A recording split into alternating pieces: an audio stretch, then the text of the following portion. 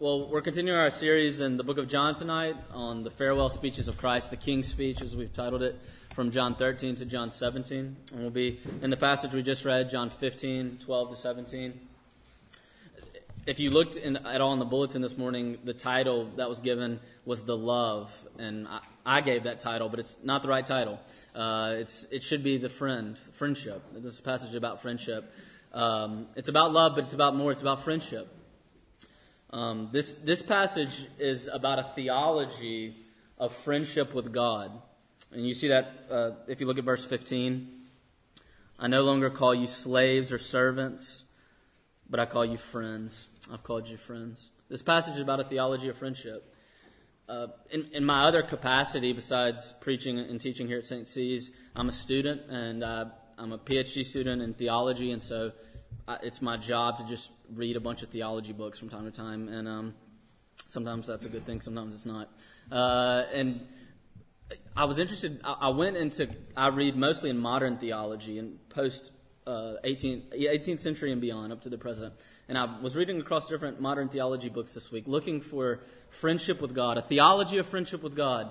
And I was surprised to see that almost no what we call systematic theologians talk about a theology of friendship with God as a category in any of the modern theology books. And then I went back and I have this program on my computer where I can search theology across books across time. And I went and I looked at the early church, the church right after Jesus for about the first 400 or 500 years. And I typed in a theology of friendship with God, and references everywhere, references all over the place. And one of the earliest ones was in the year 200.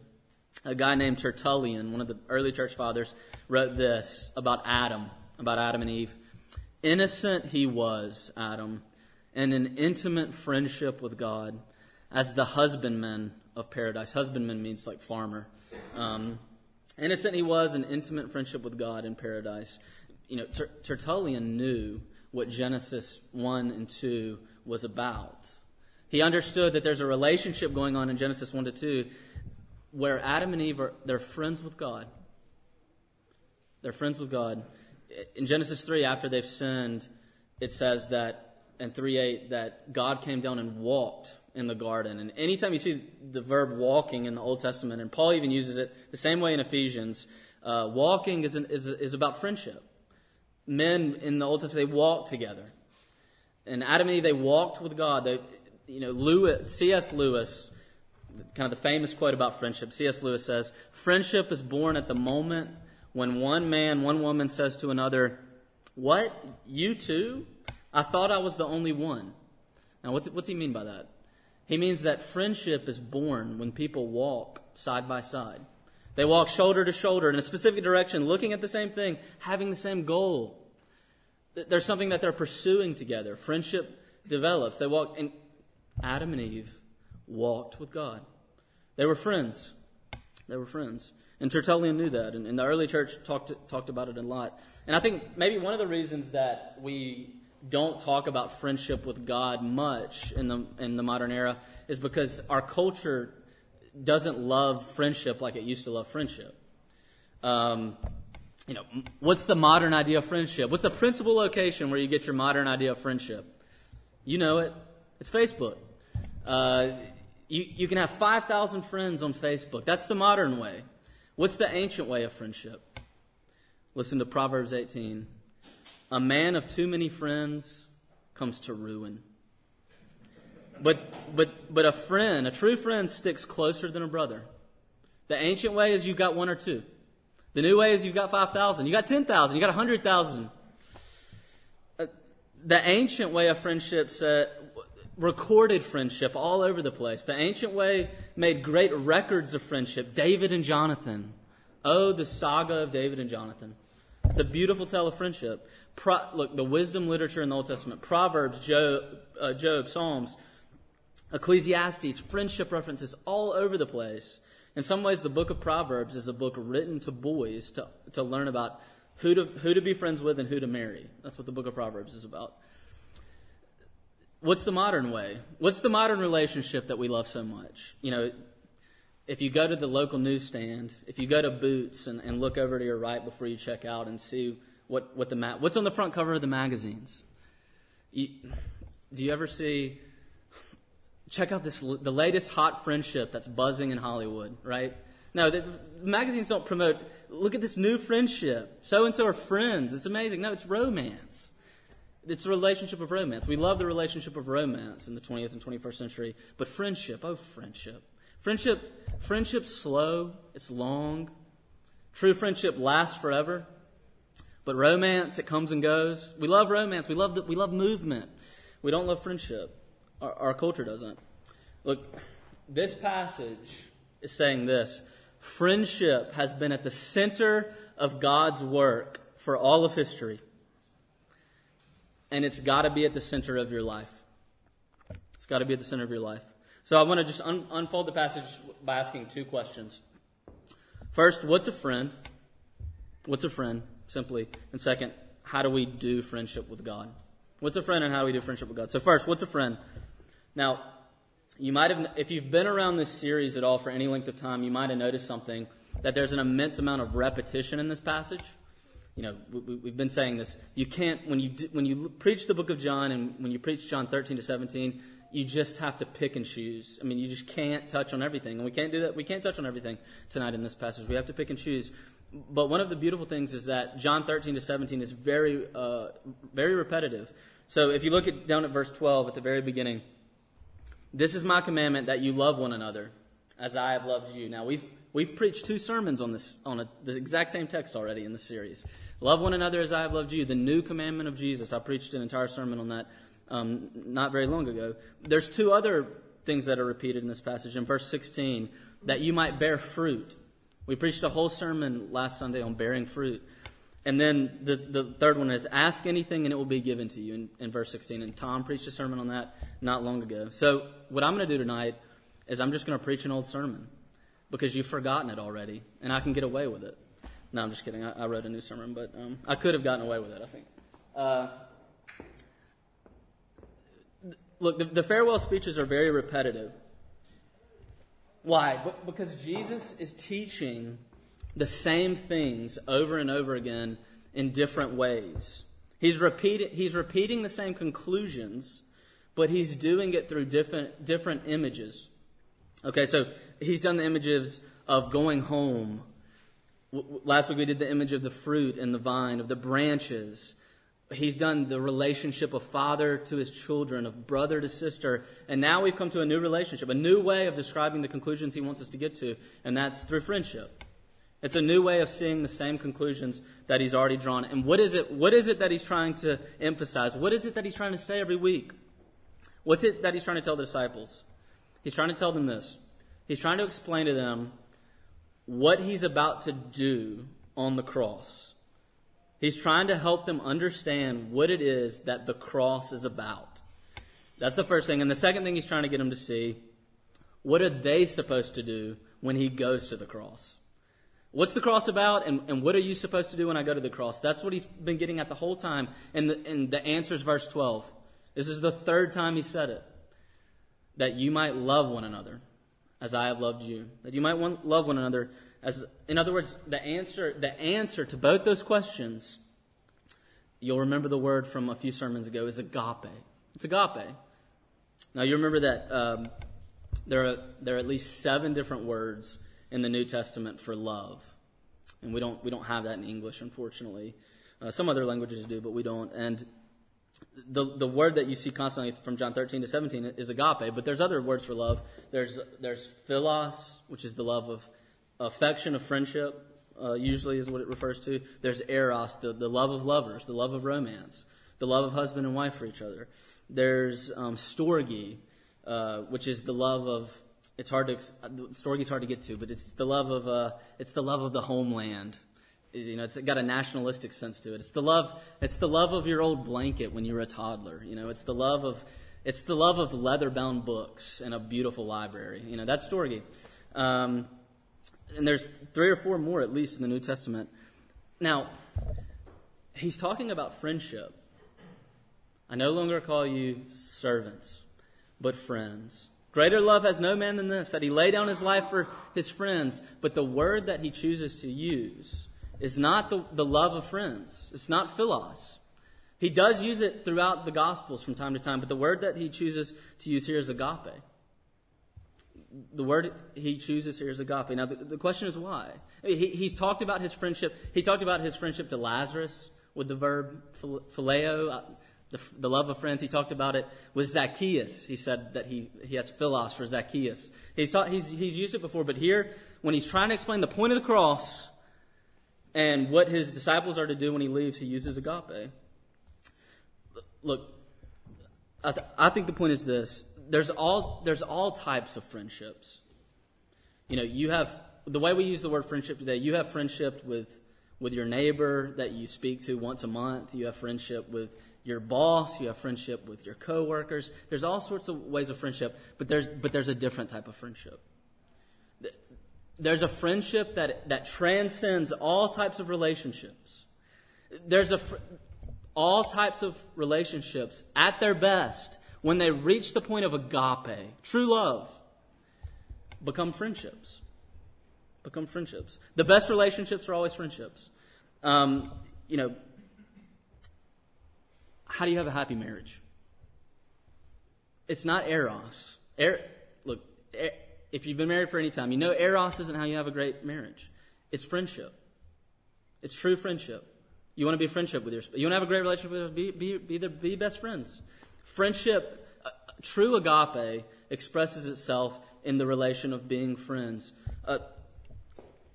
We can learn more about this from asking this question: what has the Bible said about friendship up till this point? And the main place you can go to learn that is to go back to the Proverbs. Proverbs talks about friendship all over the place. Jesus is talking about friendship here. He's fulfilling the Proverbs. Listen to this. Three things here. Three things from the Proverbs. Proverbs 26. Many a man professes loyalty, but who can find a loyal friend? Many a man professes loyalty, but who can find a loyal friend? What's Solomon, or the author of the Proverbs, saying there? Simply this: that you need friends. That you need friends. Many a man professes loyalty, but who can find a loyal friend? C.S. Lewis, in the treatise he wrote about friendship, about the love of friendship, has this really famous quote that you might have heard before. And he says this: friendship is unnecessary, like philosophy or art. It has no survival value. Now, what's he mean by that? You know what he means. We're all busy 21st century people. Look, we have survival relationships. What's a survival relationship? It's the relationship you have to have. It's the relationship, if we want to keep producing humans in this world, we got to have husbands and wives. If we want to keep producing humans in this world, we got to have mothers and fathers. You can't not be a brother or a sister, right? You can't not be an employee of an employer. You have to be if you want to survive in this world. These are survival relationships. You have to have these. You see what Lewis is saying? Friendship isn't necessary. It's like philosophy. It's like art. He says it has no survival value. Rather, it's one of those things that gives value to survival. You see, it's built into the fabric of relationships since creation. It's the epitome. Who can find a loyal friend, says the Proverbs? You need it. It's not a survival relationship, but it's relationships that gives value to survival. It's the ultimate expression. It's the end goal of all relationships. That's the first thing. The second thing that you learn from the Proverbs about friendship is this. Proverbs 17:17. A friend loves at all times, and a brother is born for adversity. A friend loves at all times, but a brother is born for adversity. You see what the author's saying there? A brother has to be a brother in times of adversity. If you got a brother and things get hard in your life, your brother's got to come be there for you, or your sister. A brother's born for adversity, but a friend loves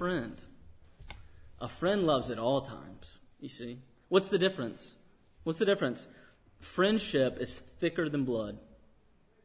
Friendship's thicker than blood. Friendship is what makes true family. Jesus Christ. Who is my mother? Who are my brothers and my sisters? You see what he's saying? Friendship is thicker than blood. He's talking about friendship. He's talking about his disciples as his friends. Jonathan loved David as his own soul, more than his Father. Great relationships are friendships. It's thicker than blood. Thirdly and finally, Proverbs 27:17, famous verse. You guys probably know it. As iron sharpens iron, so one man sharpens another. But how? But how? Well, if you go on reading in the same passage in Proverbs 27, blessed are the wounds of a friend, but the kiss of an enemy is deceitful. Oh. Blessed are the wounds of a friend, but the kiss of an enemy is deceitful. What's he saying? True friendship is so intimate. True friendship is such a fellowship that true friendship expresses itself in telling the truth in love. Blessed are the wounds of a friend. Blessed is the friend who will cut you in just the right places, who will tell you exactly who you are. And you know what that takes? It takes truly knowing someone. It's the type of thing that can only express itself in time. The kiss of an enemy, that's deceit. Oh, the kiss of Judas. But the stabbing wound of a friend, this is blessing. This is blessing.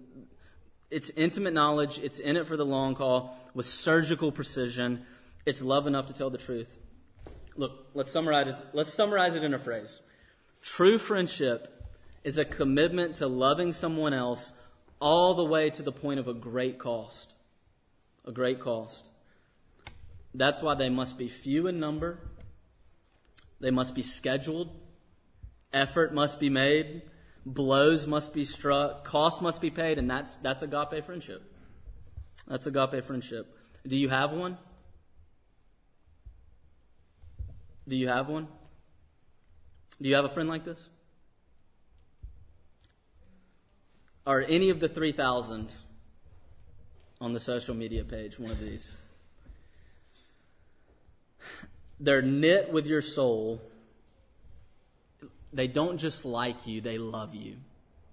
You know, a brother doesn't have to like you. He still's got to be there for you. But a friend likes you. A friend loves you.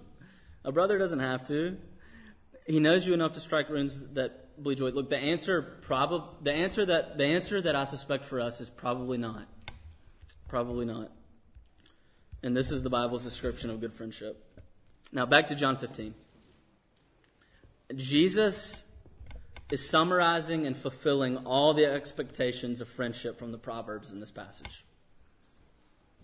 And the way he describes all of them encapsulated into a single phrase is found in verse 13.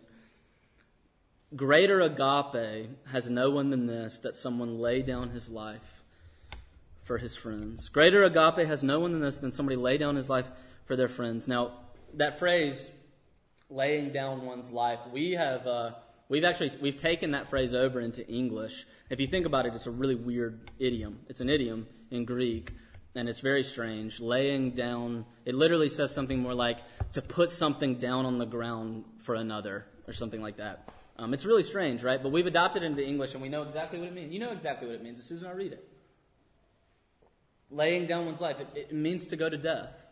It means to go to death for them. Now, when Jesus says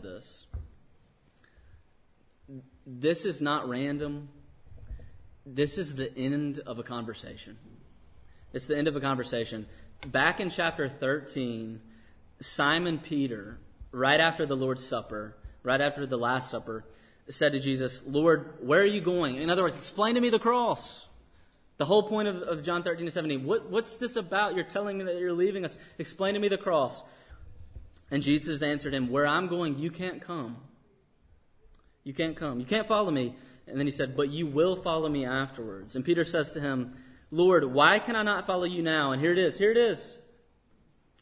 I will lay down my life for you. It's the same exact phrase as the one Jesus has just told us. Greater love has no one than this, than they lay down their life for a friend.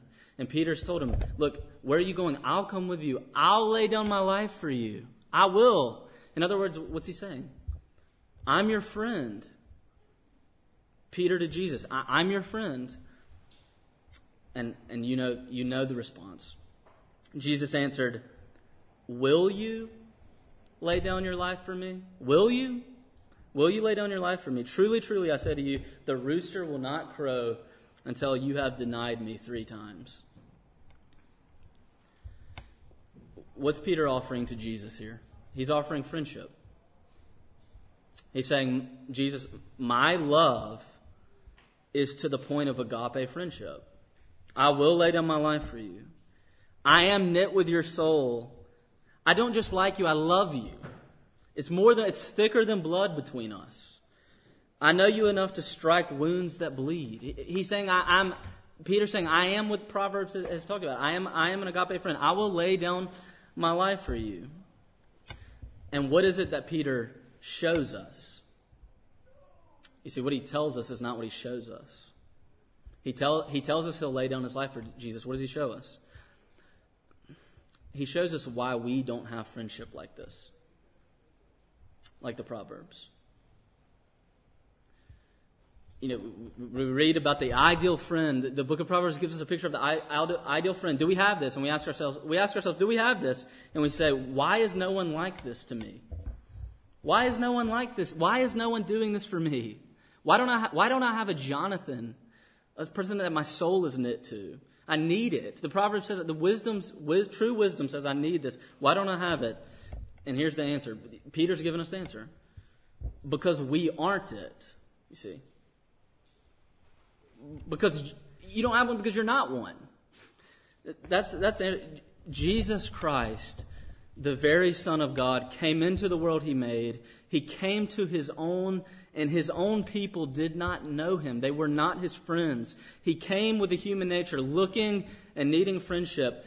Peter promises friendship, and he gives him treason. He gives him betrayal.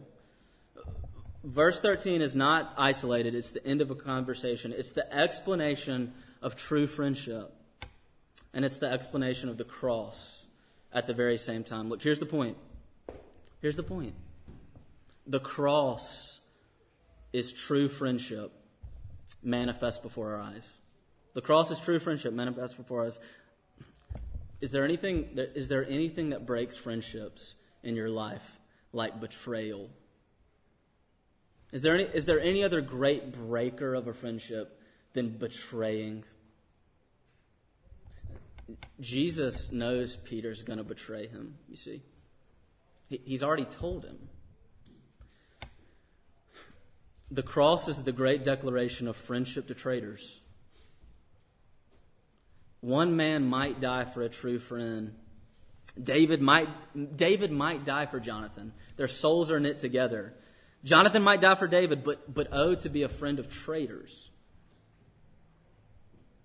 Who are we in all of this? You see, the book of John's already told us.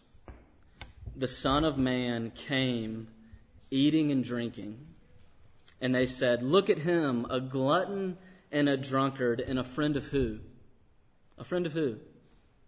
He came to be the friend of the tax collector and the sinner, Matthew 11:19. And when they saw he went home with Zacchaeus, they all grumbled, he's gone to be the friend of a man who is a sinner. One theologian puts it well. He puts the whole picture, the whole cosmic picture, into the perspective of friendship with God. And this is what he says. The world is not itself capable of reconciliation with God. Man cannot convert himself. He cannot make himself the friend of God instead of the enemy of God.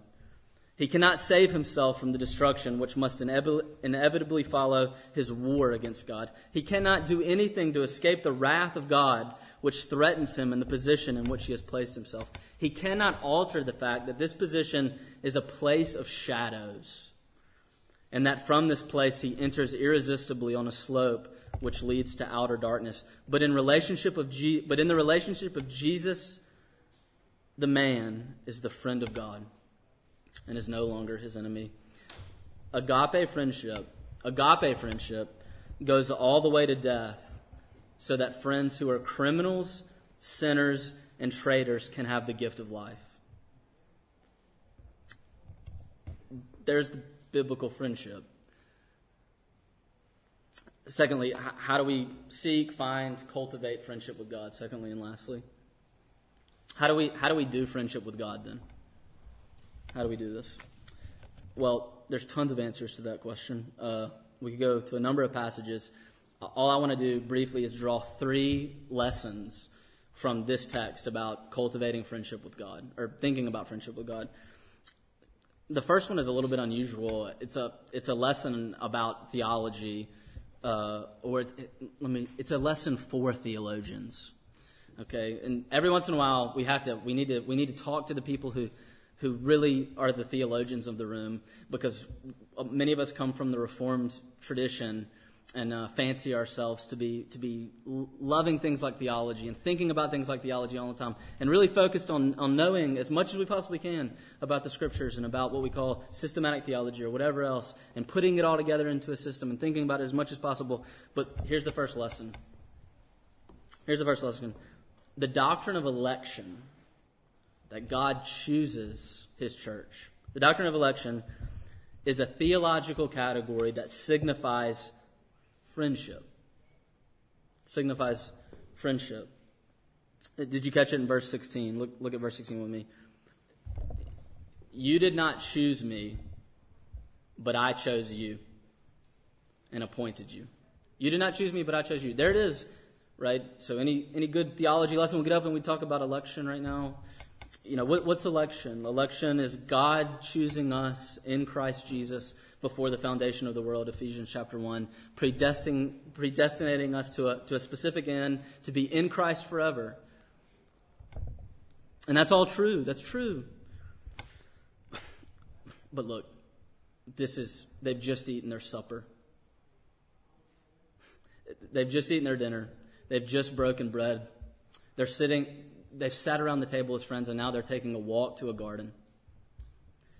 And when in the context of this passage, when Jesus says, I have chosen you, what did the disciples hear? What do they hear? Oh, he's talking about election. He's talking about systematic theology right now. Take out your notepad. Predestination. We need to jot this down for the sake of constructing our systems. What's he saying in the context? I chose you to be my friend, is what he's saying. He's just told them, greater love has no one than this, than that he laid down his life for his friends. He's going to the cross. He's on his way to the garden. It's not about systematic theology. Look, here's the point. Constructing systems of theology is very good. I do it full time. That's my full-time job. I love it. But the Bible is not for building systems of theology. It's for friendship with God. And the systems that we build are for friendship with God. And if you get those two things confused, then your heart will be very cold and very hard. You know what he's saying here? When he talks about election as friendship? I want you. I want you. I chose you. It's thicker than blood. It's so much thicker than blood that it's resurrection. You see? He likes you, to put it crudely. If you're one of his, he likes you. Secondly of 3. Prayer. So we talked about doing theology. Second, we're going to talk about prayer. Prayer is a prayer to a friend.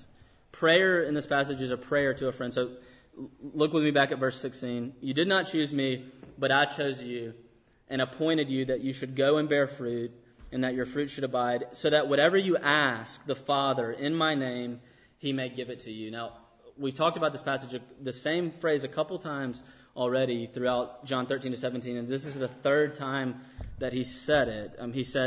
He's already said before this, if you abide in me and my word abides in you, ask anything you wish, and it will be done for you.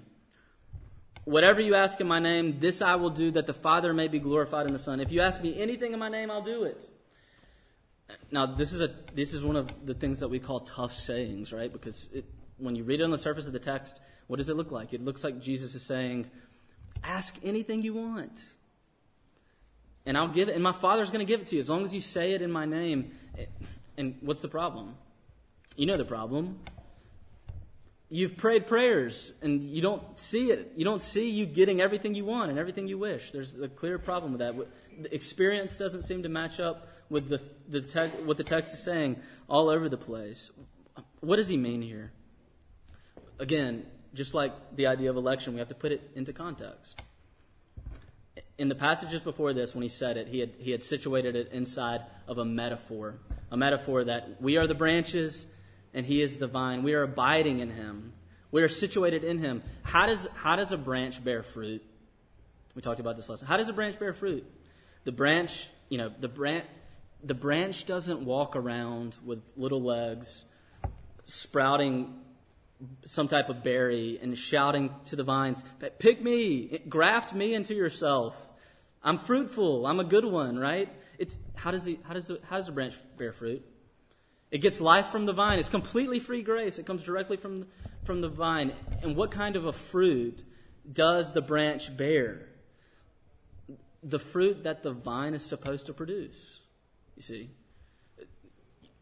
you don't go find oranges on an apple tree, right? Why? Because fruit is born of the type of vine that it is. You see what he's saying?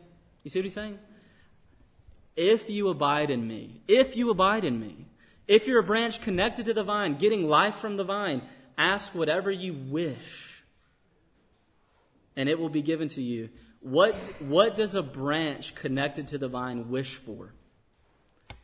It wishes for what the vine wishes for, you see? In other words, the assumption here is that you're already fruit-bearing. You're already fruit-bearing. Ask anything you want, whatever you wish. What's he saying? What's the point? His point is this: prayers are heard and answered when our will, the things that we want, map onto the things that God wants. Because our will is being shaped by the vine. It's not ask anything you want. It's not anything you wish. It's anything you wish as a fruit-bearing branch, as a friend who eats dinner with Jesus, who sits down and walks with him side by side, who's walking with him shoulder to shoulder. It's saying you can ask anything you want because your will is conformed to wish what God wishes. How do you get that? How do you get that? You have to seek it. Friendship is cultivated. It's cultivated. Effort must be put in. You're attached to the vine at a total free grace. But the conformation of your will to his will, you have to search and seek to find. All right, thirdly and finally, last thing is this. The last thing and the most beautiful thing, I think. Pursuing friendship with God. How do you pursue friendship with God, finally? Come with me to verse 15. No longer do I call you servants. No longer do I call you servants, for the servant doesn't know what his master is doing, but I have called you friends. Now, we've already said that in the Old Testament, one of the primary expressions for friendship is through the verb walking. Adam and Eve walked with God. Psalm 1, you walk in the counsel of the wicked or the righteous. You walk with friends and you become like them or you don't. Now, in the New Testament, there's another primary way that friendship becomes expressed. Another primary way, and you can find it in Revelation. You can find it all over the book of John, but also in Revelation. At the end of Revelation 3. Listen to Jesus. This is Jesus speaking. Revelation 3. Behold, I stand at the door and I knock. If anyone hears my voice and opens the door, I will come in with him and I will eat with him and he with me. The one who conquers, I will grant him to sit with me on my throne as I also conquered and sat down with my Father on his throne. He's standing at the door and he's knocking in this passage. And he says, if you will answer the door and let me in, I will come and I will eat with you. I will eat with you. What is friendship with God? The primary expression in the New Testament for friendship with God is always table fellowship. It's always table fellowship. It's always eating a meal. Just a couple examples of this briefly. The theologian Alexander Hodge at Princeton writes this about the offerings in the Old Testament. Listen to this. In the case of a peace offering in Leviticus, the characteristic feature was that after the sin had been confessed, imposed, and atoned for, the fat and the rich portions of the sacrifice, the good meat, was burned up on the altar and given to Yahweh, given to God, while the offerer and his friends feasted upon what remained. This was the symbol of establishing friendship with God from the very code of Leviticus and near communion with him and the blessings of his kingdom. It's all the way back into Leviticus. The primary expression of friendship with God is table fellowship. Second example, it's no coincidence that the very first sign of Jesus Christ is the wedding at Cana. The wedding at Cana. In that passage, the master of ceremonies that runs the banquet, the ones that was so surprised about the wine, who comes in and says, wow, you saved the best wine until last to the bridegroom. You know what his name literally translates to? The Lord of the feast. The Lord of the feast. You see what's happening in that passage, in that miracle? The master of ceremonies didn't provide. He wasn't the Lord of the feast. Jesus was the Lord of the feast. He's the one that Jesus comes to his friend's wedding. You have to be invited, and he becomes the Lord of the feast. How does he express friendship? He eats and he provides the wine. He's the Lord of the feast at Cana, and it's no coincidence that he becomes the Lord of the feast at the Last Supper, just moments before this very incident. And it's no coincidence that the great traitor Peter dines with Jesus in the very last chapter of this book on the beach. What does Jesus do in his very last moment? He breaks bread with Peter and gives him breakfast. And he asks him the same question again. Do you love me? Do you agape me? Am I your friend? You see, here's the point. The Christian life is mundane at times, and it's hard. And it requires that you cultivate a Christian imagination for the Lord of the feast. What's a Christian imagination? It's not pure fantasizing. A Christian imagination is letting your mind and the way you image the future, what's coming for you, the joy that's set before you, it's the way you image it throughout your life. It's the way you think about it. Do you see, look, here's the simple question. Do you see Jesus as the Lord of the feast? Is he your friend? Is he your friend? Is he more than just your Savior? Being your Savior is a means to a bigger end, and the bigger end is friendship. You see, it's feasting with God, Revelation 19. It's the marriage supper of the Lamb. Is he more than your Savior? Is he your friend? Some of us need to break out of being bored to death with Scripture, prayer, and worship by having our imaginations cultivated by the Lord of the feast. The greatest moments of your life, what are the greatest moments of your life? Are the great feasts of your life with good friends. Why? The reason that great feasts with friends make you happy is not that communion with God is like having a great feast with a true friend, but that having a great feast with a true friend in this life is a pointer to true communion with God, you see. Communion with God as a feast came before good table fellowship in this life. And good table fellowship in this life is about pointing us to great table fellowship with the friend of friends in the eschaton, in the final days. So go out and have a good meal tonight. And imagine the Lord of the feast. Let's pray. Father, we thank you, God, for being our friend, for coming in Jesus while we were enemies and making us friends. We ask that you would cultivate in us an imagination of feast with Jesus. We ask for this in Jesus' name. Amen.